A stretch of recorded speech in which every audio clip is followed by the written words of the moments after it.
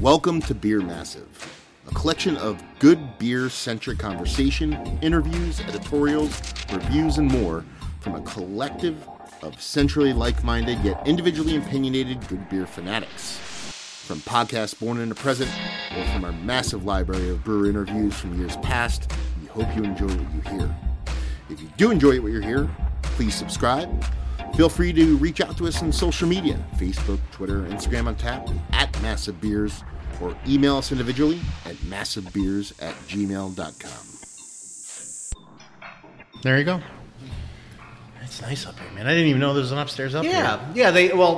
So there's 4 floors to this place. The first floor is bar, restaurant, since you've known it. And the upper floors were generally used as hotel rooms. For the most part, kind of very, very short stays. Okay. I should tell you what that is.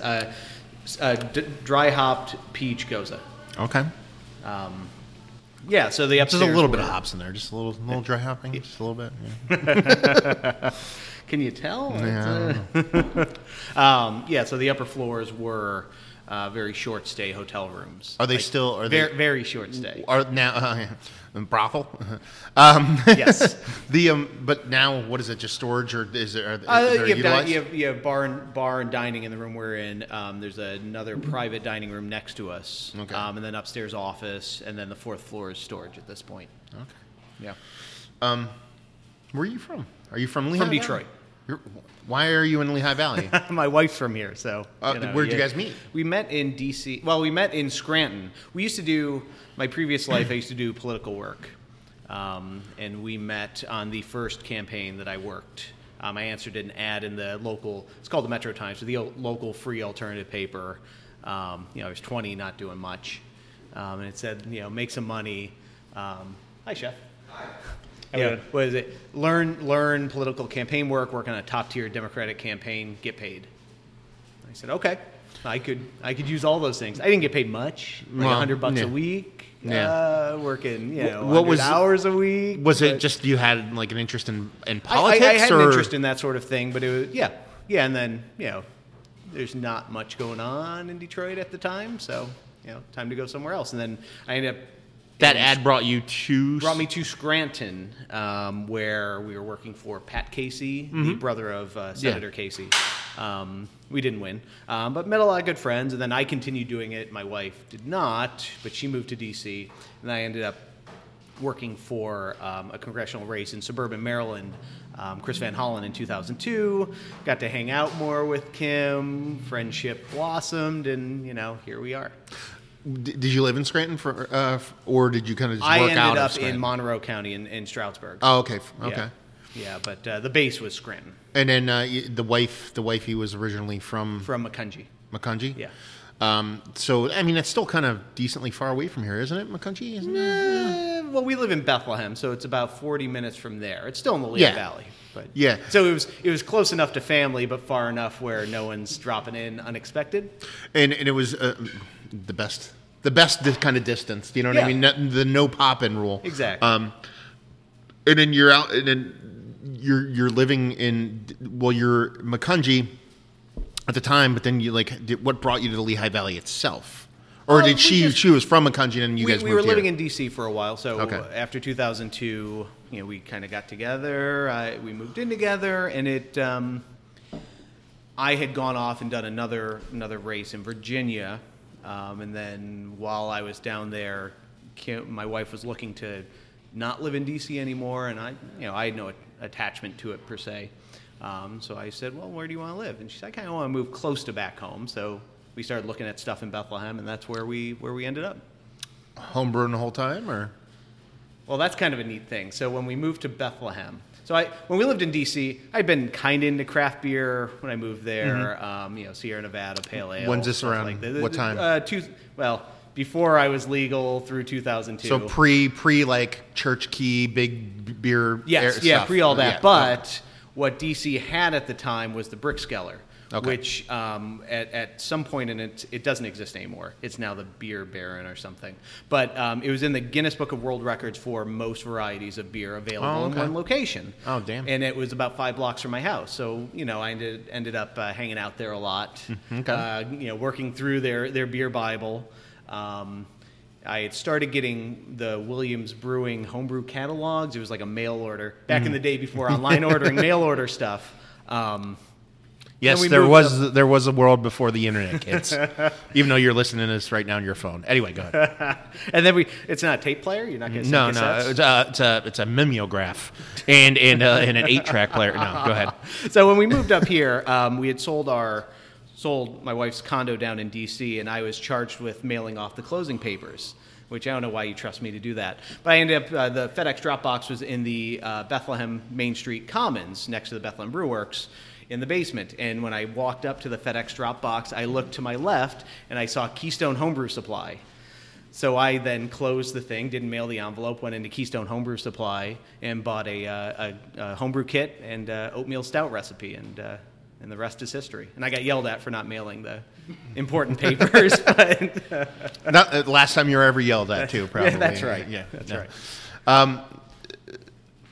So you really bought the homebrew kit and then ended up at the place, essentially, where you brought the homebrew kit? Right next door. Kind of like the same building, yeah. So was that kind of a combination of like just brewing your own beer, but also just starting to hang out there and kind of pick brains and kind of... No. I started a homebrew, we had a very active homebrew club at the time, the Lehigh Valley Homebrewers, and they're still pretty active. I'm just less of a participant these days. So I started brewing more and more, and we had opened, in the meantime, a retail clothing shop in South Bethlehem, so I would always have Mondays off, which is a great day to be left alone, so you can brew beer. Started getting heavily into homebrewing competitions and things like that. But as we were winding up the store in late 2008, the Brewworks had posted a job for assistant brewer, which I was not qualified for. But Bo Baden over there who was the brewer at the time, was kind enough to at least interview me. And then he said, well, I'm not going to hire you for this job, but we're going to be doing bottling 750 milliliter bottles, back when that was a popular format, cork and cage. Yeah.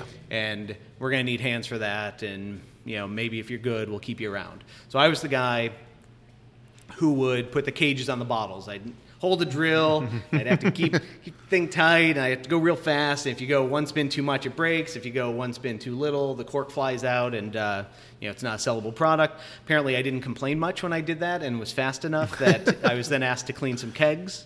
And apparently, I did that well enough where then I was invited to clean some tanks, and then I was there full time, and then you kind of move up by attrition sometimes in this industry, so people moved on, and then there were holes. There's a lot of turnover at that time at Fegley's, right? There was a lot of people coming in and out. This was early on, so this was Bo was in charge of the whole thing, brewing primarily in Allentown, where they were working on ramping up production for outside sales. Lewis Thomas was brewing over in Bethlehem. He had been there for quite a while at that point and wouldn't leave for a few more years. Nick Michio was the assistant that I kind of moved into his spot. He went to Williamsport for a brief stint at Bullfrog, and now he's at Saucony Creek. Okay. So I moved into his spot. But it was still kind of a small crew. It was me and Bo, and then maybe 6 months later, Mike Weibold, who is now about to open Sage Alley Brewing, joined the team. And then Matty Eck joined the team, I think, a year later. He's now at Strange Ways Brewing. down in Virginia, yeah. And then CJ came a little later. Okay. So that wasn't kind of that time when people went off to do their own thing. Now, that was still early. Before you actually got into the brewer end of things there, what were you homebrewing? Were you just kind of throwing a bunch of recipes out and just trying to do your own thing, or did you really gravitate towards a specific style and kind of beer? Because the stuff that you make here at Two Rivers, while there's some crossover, you do have, Box and some porters and Baltic porter, stuff like that. Quite a bit different than a lot of stuff that Fegley's traditionally is known for. So there had to be a little bit of kind of work, and then outside of work doing your own thing. Yeah, I'm really into, and some of this might come from that hanging out the Brickskeller, but then I was fortunate enough to be able to go on a really good beer trip to Belgium in 2006 with some of the crew from Spinnerstown Hotel, and then some people from the Homebrew Club. And we did 10 days counterclockwise, like 4 breweries a day. hitting stuff up, and I was exposed. I was into saisons, I was into lambics, but that really like beat that into my you know, as a cool way to produce beer and cool flavors. So once I got back from that, I was doing a lot of saisons at home. I was starting to introduce some mixed fermentation stuff at my house. I still have a couple of 5-year-old like lambic-y kind of carboys. So I got into that, and kind of that unpredictability mixed with, like, if I make a lot of these things with these bacterias, I'll then be able to blend fruit, do other stuff later. You know, it's almost like an algebra problem where you have known plus X equals with a nice dollop of mayhem thrown in the middle of all of it. You know what I mean? It's like planned chaos. Yeah, when you're not, you know, especially at home. Here it's a little, you know, we use harsher chemicals, I guess, to clean things. But at home, you know, if you're not careful, you start mixing carboys up, and your pale ale now has a pellicle growing on top of it, and starts to taste like vinegar. So, I mean, that's kind of important. That really taught me, and then kind of the environment I came up in at the Brew Works, how you have to be really careful with everything. I mean, and it's kind of MO of what Bo does. It's very kind of systematically, very. Oh yeah. You have to do things by the book and be clean and do all that stuff. But when you're talking about doing the mixed fermentation stuff and doing a little bit more saison sour stuff, it's not necessarily what Fegley's is known for. No. But you've brought a lot of that here to Two Rivers. When you left, how did you get here? First off, were you poached? Were you? No. Did you? I ended up. So after a few years working in Allentown, the Bethlehem spot opened up. I ended up over there for a year and a half running that show. And despite them not being known for that, before I got there, they did win a World Beer Cup medal for their Framboise. So they do have... they do some Belgian stuff and stuff like that. Some funky stuff. And I was able to inherit about 10 or so wine barrels down in the basement at the Bethlehem Brew Works. And I was able to do some blending with that because they were at various states of aging. Some maybe were a little more acetic than we would have liked. Some were perfect.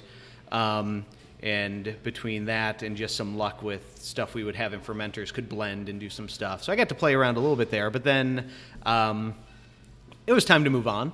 And I gave my notice over there. And as I was doing my exit interview with Bo, he's like, well, what's your plan? I said, I don't know. I don't have a plan. He said, well, call Troy Reynard, one of the owners of Two Rivers Brewing. Okay. He said, call them. I think they might have something for you. So you were leaving there before you had the job here? Yes. Okay. And then you end up contacting him? And I called Troy up, and he invited me over for a beer, and we did a lap of the brewery, and he said, so would you be interested in this job? And I said, yeah, I think I would. Where were they at? Equipment was installed. Everything was, it was basically ready to go. They had someone who also, I guess, made the same decision I did. Okay. Right when it was time to start producing. And they, fortunately for me, most of those like startup, whenever you start something up, everything breaks. Yeah. So fortunately for me, he had to suffer through all that. Oh, okay. So when I got here, it was finish the draft lines and start producing beer. You bought a new car with a couple 1,000 miles on it, and everybody exactly. worked the kinks out for you. It was great. It's calling falling ass backwards into awesomeness. I think that's the technical term for it. But yeah, so that's how that all worked out. Now it's a weird symmetry though. Back when I was still at the Brew Works, I've known Troy, one of the owners here, for years. We were in the Sustainable Business Network together because he had Cosmic Cup Coffee Shop up on College Hill here in Easton, and I had the organic clothing store. So we had known each other for a while. So when they purchased the building pre-construction on it, though, they bought a 3-tier Blickman setup, and it kind of showed up, and they said, well, we don't know what to do with it. You want to come over and brew some beer? So I came over, and one of the bartenders from, I think he was at Porter's at the time, Jimmy Murray, came over. We kind of cleaned the thing up and did a brown ale batch on it. And this was years. This was, you couldn't come up to this floor because there were so many holes in the floor, and you had to like jump over parts of the first floor. This was, the building was very, very rickety and interesting at that point. But so, it's cool that I ended up here because I was kind of involved in the very, very, very first batch of beer brewed in this building. Now, obviously the second person that was involved with the brewing here, they didn't last. He ended up coming on here. And when this first opened, it was actually a very kind of unique thing for me because it was like, I remember this opening, was it 6 years? 5 and a bit. 5 and a bit? Yeah, it was December. And because I remember coming, because I was like, oh my God, I'm like a brewery opened in this old ghetto bar that I used to go to when I lived in Easton, because I used to live down the street from here. And I came in, and what struck me the most out of this place was, the beer was fine. Everything was, it was, nothing crazy. Hard to articulate what I'm trying to say, but it was an old school kind of brew pub mentality in a new school world. That's the weird thing about it. I was like, okay, I haven't seen a brew pub really open brand new in quite some time. Yeah. From then till now, it seems like it was very food first and then brewery second, and now it seems like not that the food's fantastic. I've eaten here several times, several times, but it seems like the beer has gotten to the point where it's gotten quite crazy. What was it like to kind of steer that into that direction and go from maybe even owners or to people around here going, okay, that's a place to eat, and they have some kitschy little beer, to know where the beer's actually driving the bus? I don't know if the beer's I mean, maybe for people like us. From my perspective, not necessarily yours. Yeah. Well, when we first opened 5 years ago, it was guest beers on tap. Yeah. So that kind of, and availability and kind of the taste of the people ordering the beer determined a lot of that. When I first came on in the first, let's say, 4 months or so of brewing here, it was a lot of, let's not screw this up. Let's make some beer we know how to make, get some customers through here, and then figure it out. So it was very, admittedly, craft beer 1.0. I was using a lot of the same yeast that I'd used for 8 years. Close to the best stuff. Not trying to get too crazy. Exactly. It's like, I know I can turn a beer out in 14 days with the English ale, 1968 yeast. I have these hops in house, so let's just use that. Let's just keep it simple and keep it going. Then, I don't know. It was a mix of. I don't want to say getting bored, but there was kind of, this isn't my brewery. I'm just doing what I did at the last spot. So it was time. So we switched out the house yeast. We brought in. They call it Vermont IPA. I mean, it's everyone's using it. They probably sourced it from Vermont and the Alchemist probably, and it's a mutated English strain.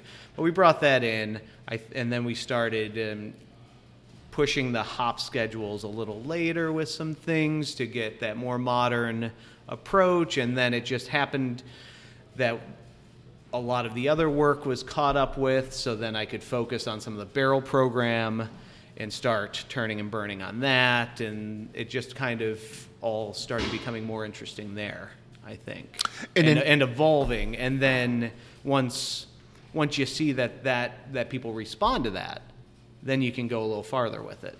And what was that like from the owner's perspective? Like, how many owners are there's involved? 4 of them. There's 4 owners. Yeah, two couples. Oh, 2 couples.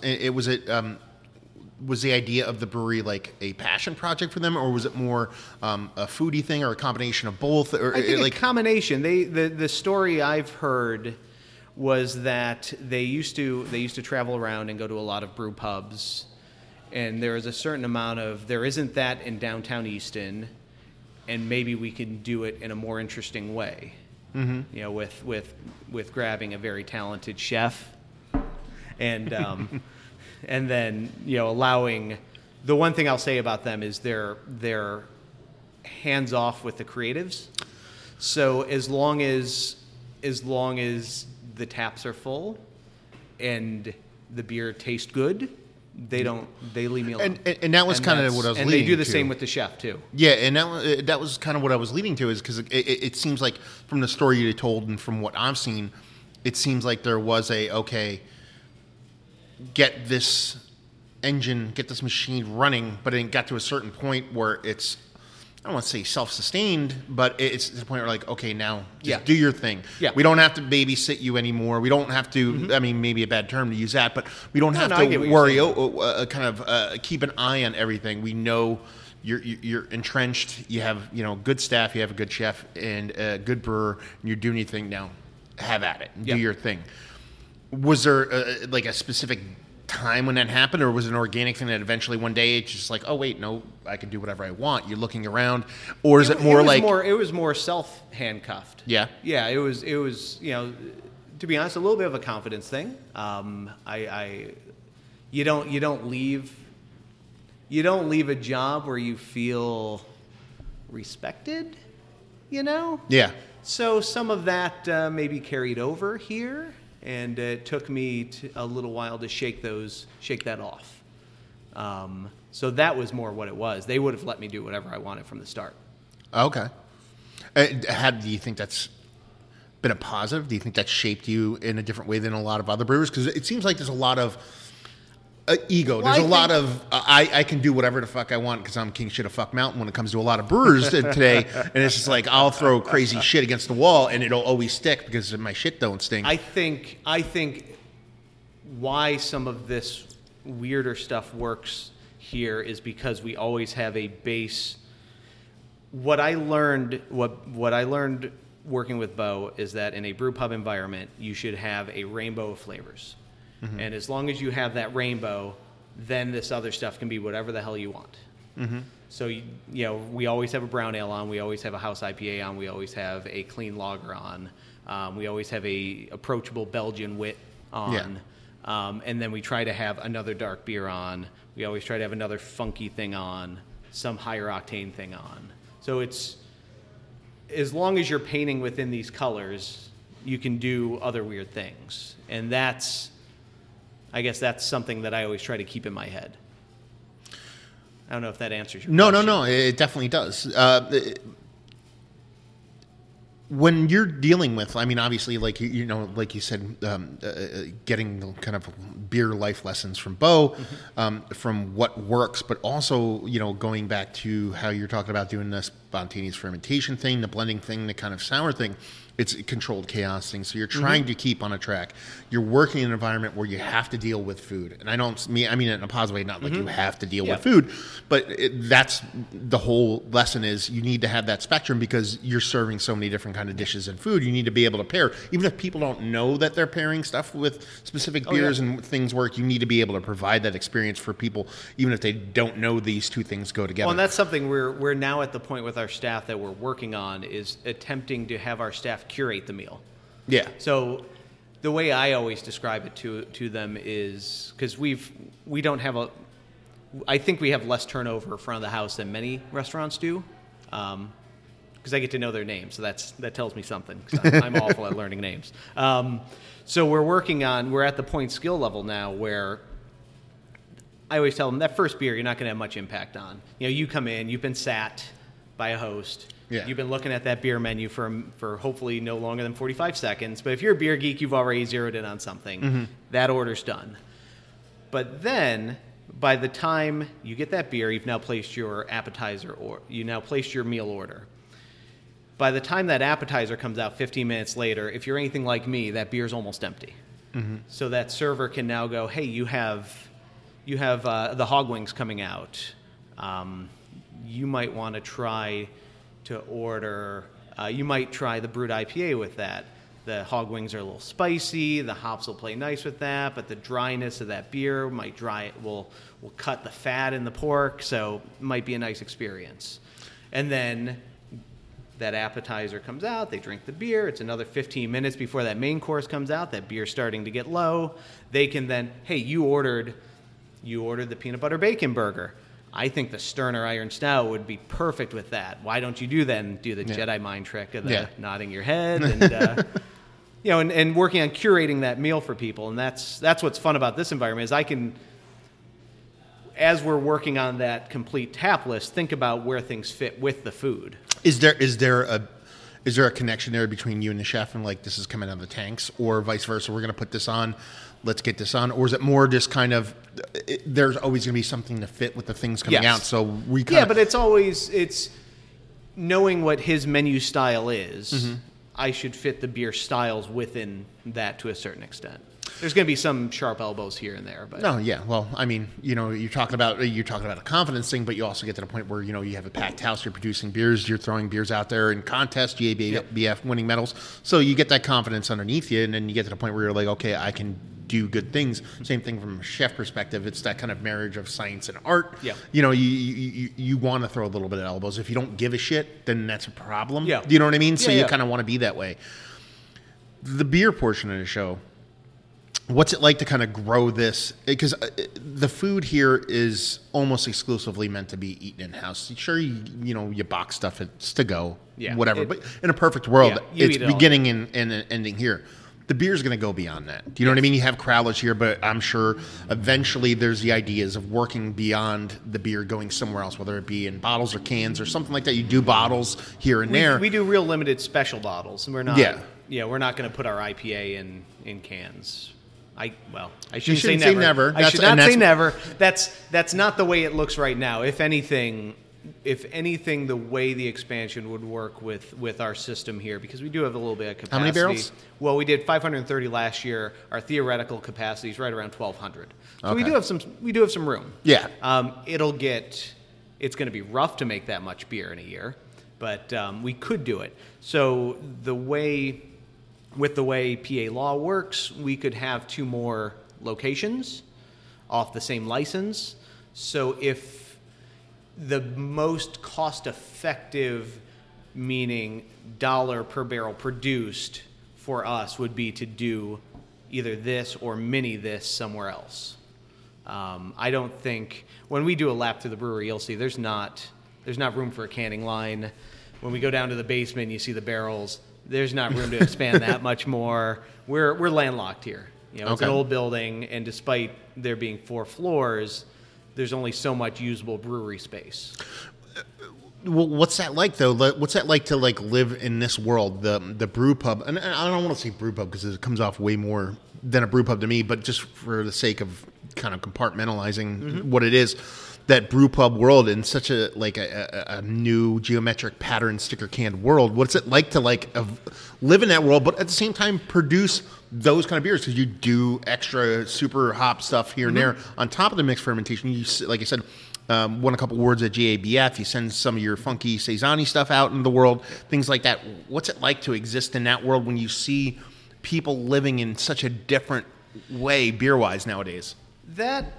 That's still, when it comes to the beer consumer, as much as the beer geek echo chamber only seems to talk about that sort of hazy oval sticker can, most even craft beer sold around here isn't that.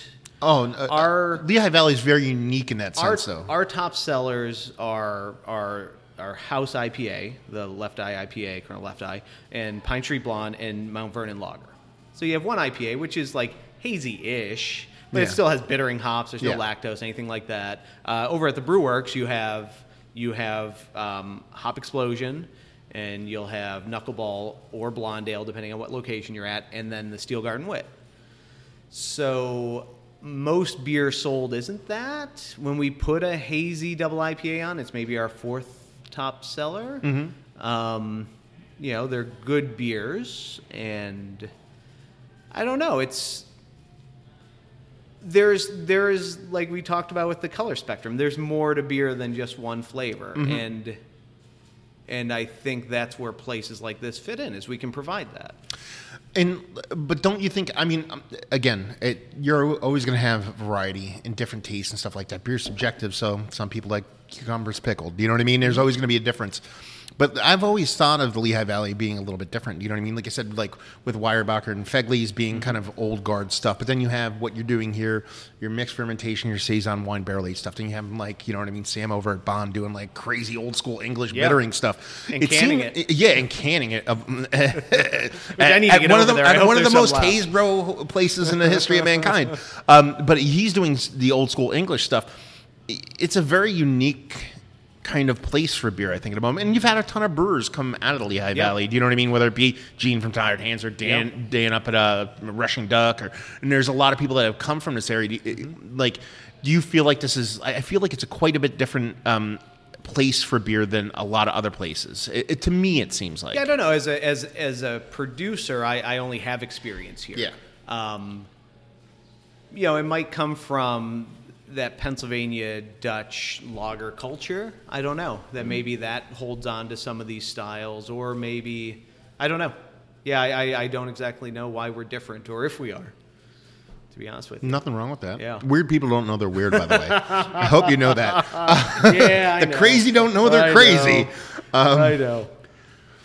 No, I mean, I don't know. It might just be, though, that we quickly got this large concentration of breweries all doing their own thing. And for us to all fit in here, we do have to do our own thing, whether it's Joe down at Separatist starting off doing those hazy, geeky beers, and now going into a blendery kind of format, or Sam doing the English beers with some hazy beers thrown on top, the various titty sprinkles and all those beers, or Lost Tavern kind of starting with those craft 1.0 styles, kind of like what we did, and now shifting a lot towards that hazy thing, or Funk just coming out of the gate with awesome hoppy beers.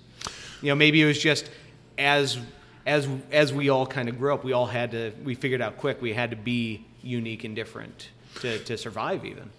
And I mean, honestly, that's like, especially like this business model you have going here. This is like, you talk about a craft beer bubble. There's no such thing. You know what I mean? It's all, I always thought personally, and it's not an original thought, but that craft beer is going to become more localized. You know what I mean? Hyper localized, stuff like this. And that's your what we're local seeing, brew pub too. and stuff like that. And that's where you guys end up being almost like, for lack of a better word, bulletproof. Nobody's bulletproof, but do you know what I mean? Like Yeah. with doing these kind of things as opposed to just fixating on one style and being able to pivot on a dime. If something does change, you can do whatever the hell you want. Yep.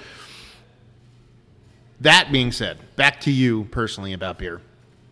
Step away from the brewer side of things. Like, is there specific things that turn you on nowadays about beer that's changed since you got into it, or you have that much blinders on it? You're running this and you can't. You know what I mean? You're not really in the beer world because you're here doing your thing. I am less in the greater beer world. I used to, when I was home brewing, I had time to like trade stuff, and I was on Beer Advocate, and I was doing all that like you do when you're a beer geek. Yeah. As I've gotten into it, though, I mean, my tastes have evolved quite a bit, because, and I think this is kind of the natural evolution as you go through beer, is, I bought a case of High Life for my house. There's nothing wrong with that, man. I know, but Jenny Cream fucked the world, baby. well, that's I'm the outlier. That's what everyone else drinks, I think, when you get to this point. But I don't know. I'm at the point now where, as much as I love, like we're drinking a dry hopped fruited Goza right now that's hazy as shit and is really good, I think. But when I go home tonight, I want something that I don't have to think about, something clean, whether it's High Life or a clean Pilsner or Helles or something like that. And that's, right now, we don't have much of that sort of thing on, but I like to keep a house Pilsner on.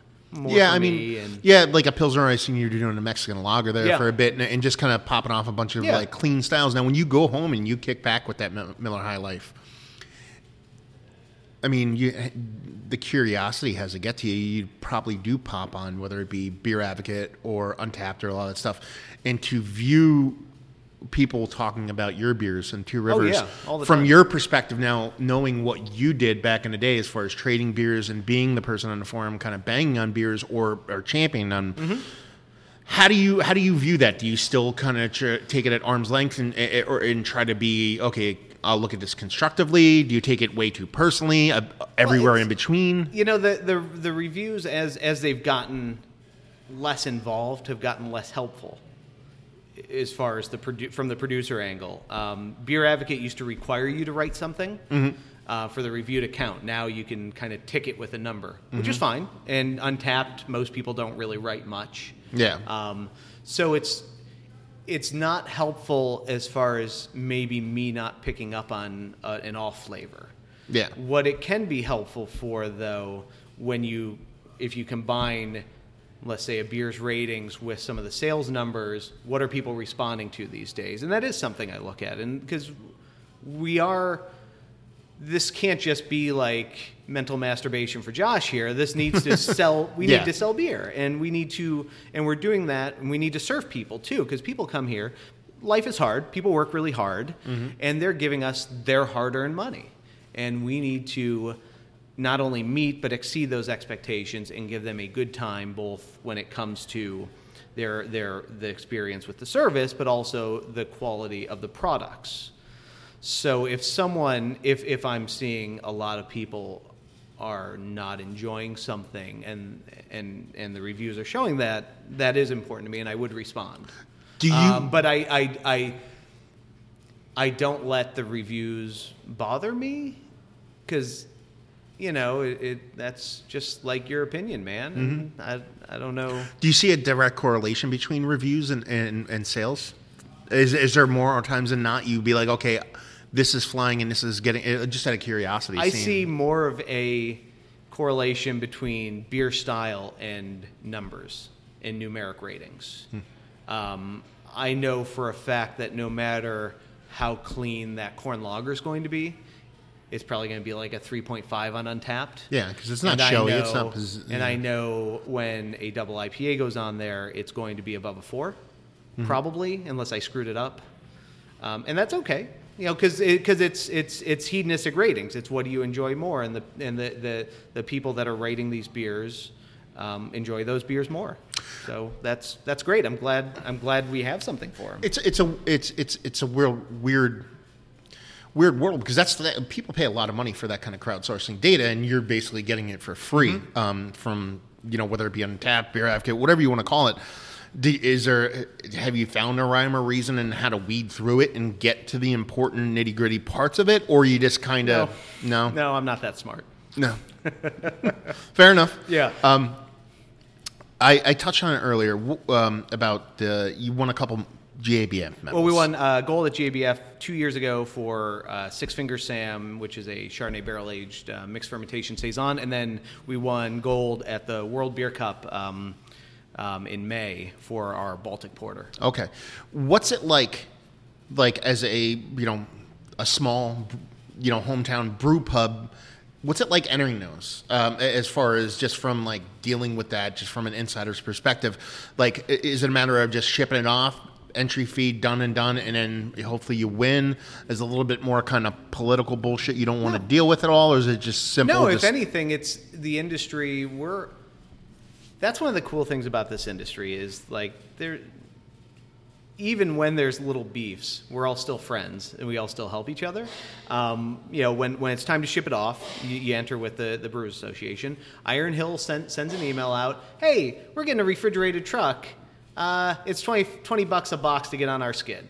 You want in? You just drop it off. We'll keep it cold the whole time for you. Good luck. So we're all helping each other, and when it's time to do that, someone will send an email around with the Lehigh Valley Brewers Guild and say, hey, I'm driving down. You want to throw your box in my car, or you want to come with me and have some beers down there? So it's none of that. And then the judging, I mean, I have applied to be a judge going forward. Apparently that is not political, because there's a 2-year wait list to get on the GABF judging panel, and then to judge the World Beer Cup, you have to judge 2 GABFs minimum. Okay. So yeah, it's like, it's not any of that. There's no hanky-panky or anything like that, and I have no concerns about that, because let's be honest here, there's no way we would win a gold at the World Beer Cup if there was, because I didn't slip any money in that box. Fair enough. Do you see any kind of difference as far as just people coming in through the doors or anything like that when you win a medal? Is it more just is there a means to an end for winning a medal from a small place like this, or is it just a little bit of it's nice to be patted on the back and have some gratification? Yeah, some of it is it's nice to be recognized, because you can. If you, like we talked about the Untappd reviews, if you get into that too far, that can sometimes get a little depressing, even when you think you're doing a good job. So it is nice to have that outside validation from trained folks. But it does bring people in, and it brings in, depending on what you win for example, after we won the gold at JBF for the Saison, I saw on Instagram Nate, who is like the master barrel guy down at Free Will, who has, I believe he's won some awards when he worked at Mackenzie's and he ran the barrel program there. Now he's the barrel guy at Free Will. I just went up there and bought these bottles. This is good. And so it's nice for that, and it kind of spread some word. We were fairly new at that time. We were about a year in and kind of known in the neighborhood, but it was nice to then kind of let the other industry people know we're here and we're doing these cool things, especially someone that I respect as much as Nate, to like take notice and come up and then enjoy it. But it does bring in some customers too, especially with a beer like a barrel-aged Saison or a Baltic Porter, because barrel-aged Saison, they're not a dime a dozen, but you can see those, you find those every now and then. No one's making Baltic Porters around here. They should be. They should be. Oh, they should. Yeah. Well, it ties up a tank for 10 weeks, so that's why they don't. And it's a lager, so you're fermenting a high-gravity beer at 50 degrees. Things can go sideways. There's only, I don't know, there's only a couple brewers around here that I think would roll the dice and do it like the right way. Yeah. You can do a Baltic Porter, but, lagered, cold fermented lagered, hit all your numbers and not be like Fuseli or sulfury or something. It's Preaching to difficult. choir, brother. One of my favorite styles of all time. I remember when I lived down here. Was it down here? I forget where it was. I forget the first. No, it was a long time ago. One of the first Baltic Porters that was a Hugestraten Puder or something like that. It was like a stone bottle. It was like, Okay. oh, God, I had it. This is 1999, 1998 or something like that. I've always loved it. You never find them around anymore. Victory still does one every now and then. And they did it with Tom Baker, who he's now Earthbred down like Germantown.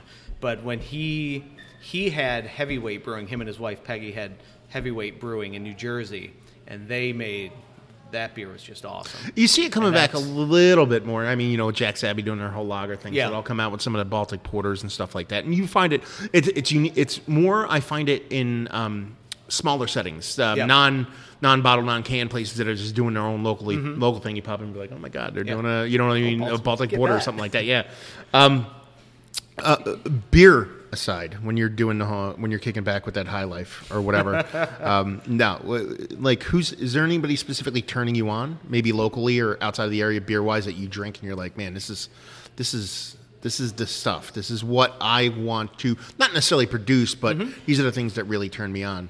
I mean, locally, Bond Place, that would be, if I wasn't tired from work, I'd be over there like holding down a seat every night. I like what Sam's doing. His beers are, the simple beers are appropriately simple, and then the weirder beers have a lot going on to keep you interested. And it doesn't hurt that he's like the nicest guy in the history of mankind. And he's awesome. Yeah.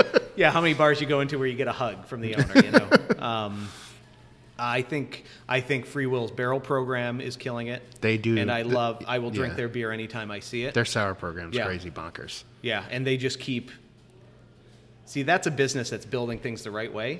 So whenever there's an opening, they like go for talent. Because they grab their barrel guy has been doing barrels for how many years down at Mackenzie's. The salespeople, they got a guy from Shangy's. They got Anthony, who I've worked with before, like awesome salespeople. They got Chris Wilson now from Weyerbacher. Yeah, Weyerbacher just went over there. Show. Yeah, they're going off that add 10% knowledge every time you hire someone, which is the way to do stuff, and I respect the hell out of that. I always feel like whenever I think I have some clever beer idea, I go on Instagram and Gene's already releasing it. So, you gotta respect that. It's every goddamn time. Outside of the area, I mean, the classics are still classic to me. Jean Roy at Cantillon, he's now training his kid to do this, and he was trained by his father to do that. That's awesome. Armand I never know how to pronounce it, but Dre Fontaine, doing those lambics. Yeah, which one? Three. If you say three, yeah, some people are going to stab you in the face, and then if you go Dre, someone's going to kick you in the nuts. Frank Bone, like those guys, and I've been fortunate enough to meet all of them. Not like, have too long of a conversation, but we're standing on the shoulders of giants, and they're the three biggest giants to me, and then too, I was up in Scranton a couple weeks ago, and Jeff Sessions came to town, so I wanted to let him know that I thought he was number one, using a specific finger. And I ended up stopping over at Susquehanna Brewing because see Bo's up there now. There now, and and just I don't get up there enough, and it's awesome to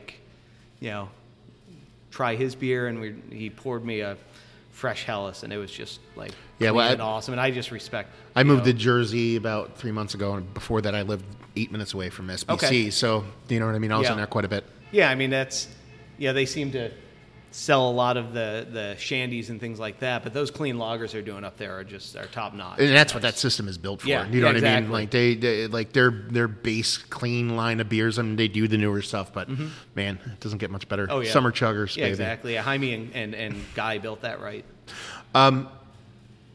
What do you do when you're not drinking beer? You have the wifey? I have way too many cats. Oh, you're one of those. I'm one of those. Oh, okay.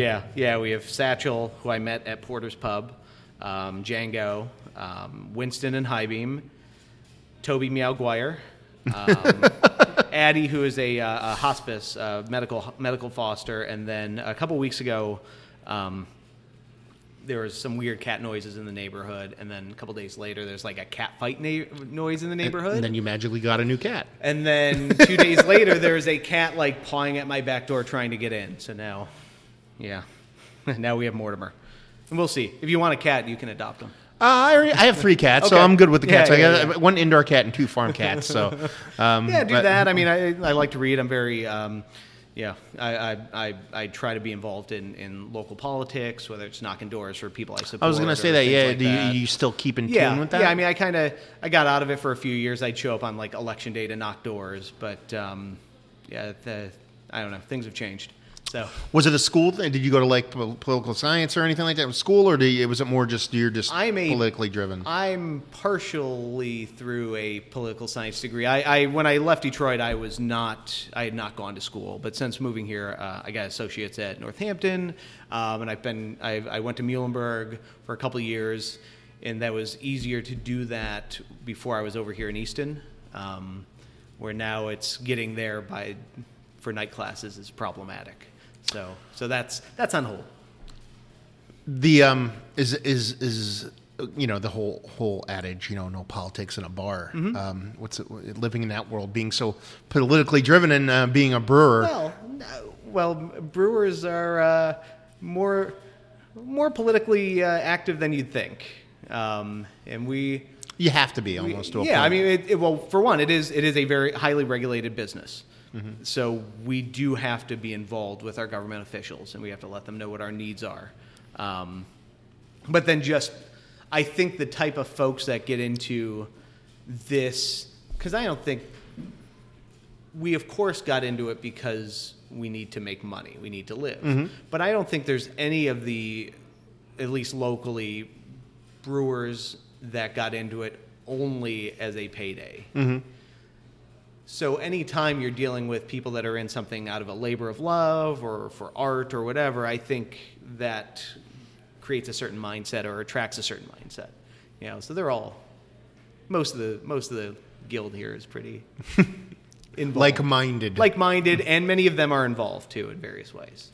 But other things, I mean, it kind of took a back seat recently, but play the clawhammer banjo, not well, but do that. Clawhammer banjo. Yeah, old timey, not bluegrass. Okay, that's fancy stuff. Oh yeah, keeping it simple. That's right. Kissing it, keep it simple, That's stupid. Right. You touch on so many things beer wise at Two Rivers, like we talked about, from clean lagers to dry hop this to Baltic porters. I mean, I usually ask what's in the future, but I mean, really, is it just keeping your head up, I guess you would say, and moving forward and just trying to grow the things that you do and trying to get a little bit deeper? Well, what I'm excited about, and it's starting to come to fruition now, and I'll pull a bottle up of something that's carbonating before you leave, but is the barrel program we started shortly after I got here. Once I kind of figured everything out and shook the cobwebs off, and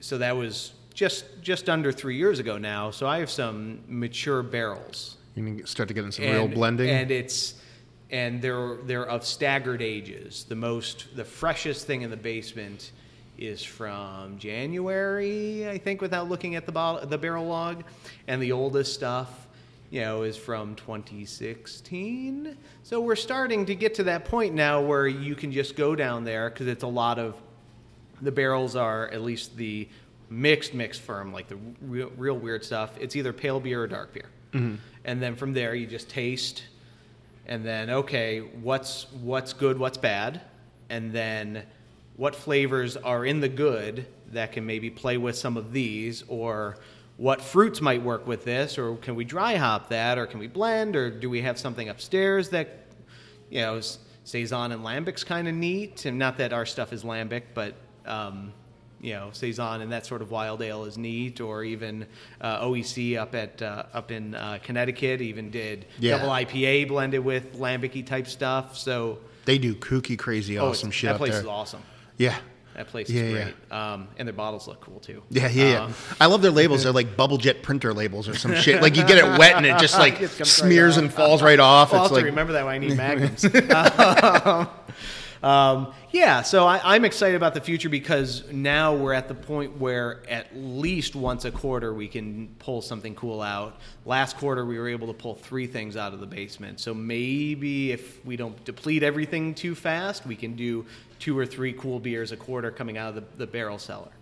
And that's just, blend, throw it in a bottle, recarbonate it, pitch it a little bit, and then go from there kind of thing? Yeah, well, it depends. I mean, maybe. It might get fruit, so it might have to go into a fermenter where it sits for a little longer. Might get some dry hops where it'll sit for, maybe a week. The beer, we just bottled this year's version of Six Finger Sam Saison, what we had won previously at GABF. So that just straight into a tank, some more Brett, some sugar, bottle it up, and hope for the best. Exciting stuff, dude. I love the funky stuff. I think most people do. You know what I mean? When you get to that, like you talked about that craft evolution, I'm sure it's weird because you almost circle back, because I assume when you're talking about that bar in DC, I mean, back in that day, you're looking at just Belgian beers and stuff like that. A lot of stale IPAs, and Belgian beers, and then classic, some English stuff too. I once was able to, for my birthday, have a couple Thomas Hardys. That's my all-time favorite. I just got married a month ago. My buddy brought 1986 Hardy for my wedding. Well, the service was not great at the Brickskeller, as many of that like first wave craft beer bars are like. But that's part of the ambiance. But so I had ordered. I was born in 1980, so I ordered 1980 Thomas Hardy.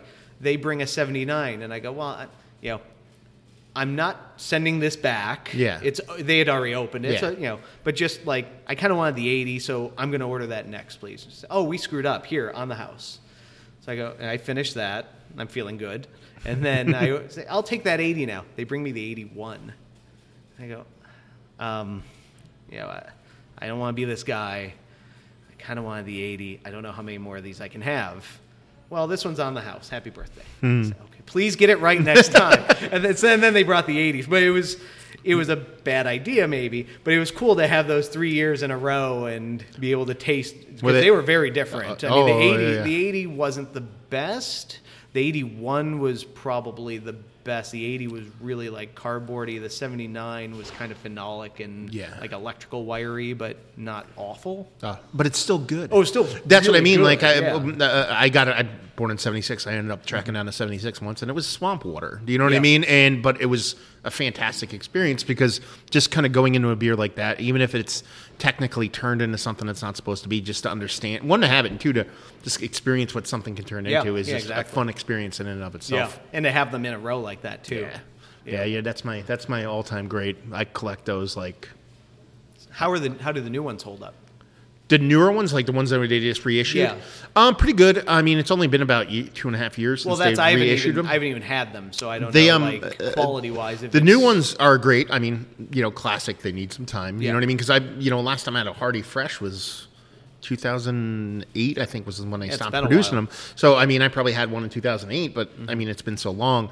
But they also started doing cognac barrel ones too. So those, I mean, come off as like an aged, and it works really perfectly. It comes off as an aged Hardy. This is turning into a Hardy podcast.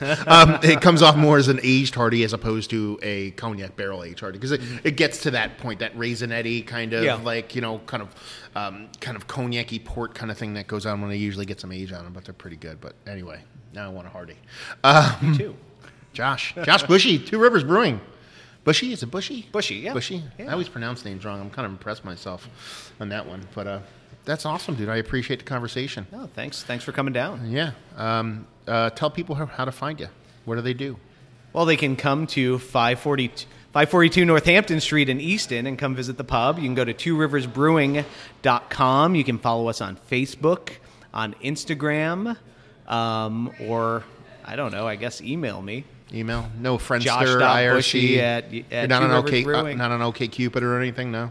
They always swipe left yeah. or right. Awesome, dude. Thank you so very much. Like I said, Two River Brewing, it's cool. I mean, honestly, one of the cool things about this place, I think the beer's fantastic. It's one of the reasons why I'm here. But it's also, the food's fantastic too. We didn't even touch on that, but there's so many different beers, you know what I mean? As far as, you know, whether it be, you know, like a Mexican corn-based lager to a Baltic porter to a super dry hopped kind of peach goza, you're gonna find something for everybody. And it's, you know, a nice environment. It's a beautiful old building. And Easton, and honestly, Easton to me is one of the coolest towns. I loved living here. There's a bunch of other great spots around here. Weyerbacher's down the street. Porter's Pub is a good place to stop in if you want to check out an old-timey pub. But yeah, check it out. Easton, PA, Two Rivers Brewing. And that's that. Don't talk so much next time, okay? No, it's okay. That's why he's the best color man in the business. Okay, cheers, guys.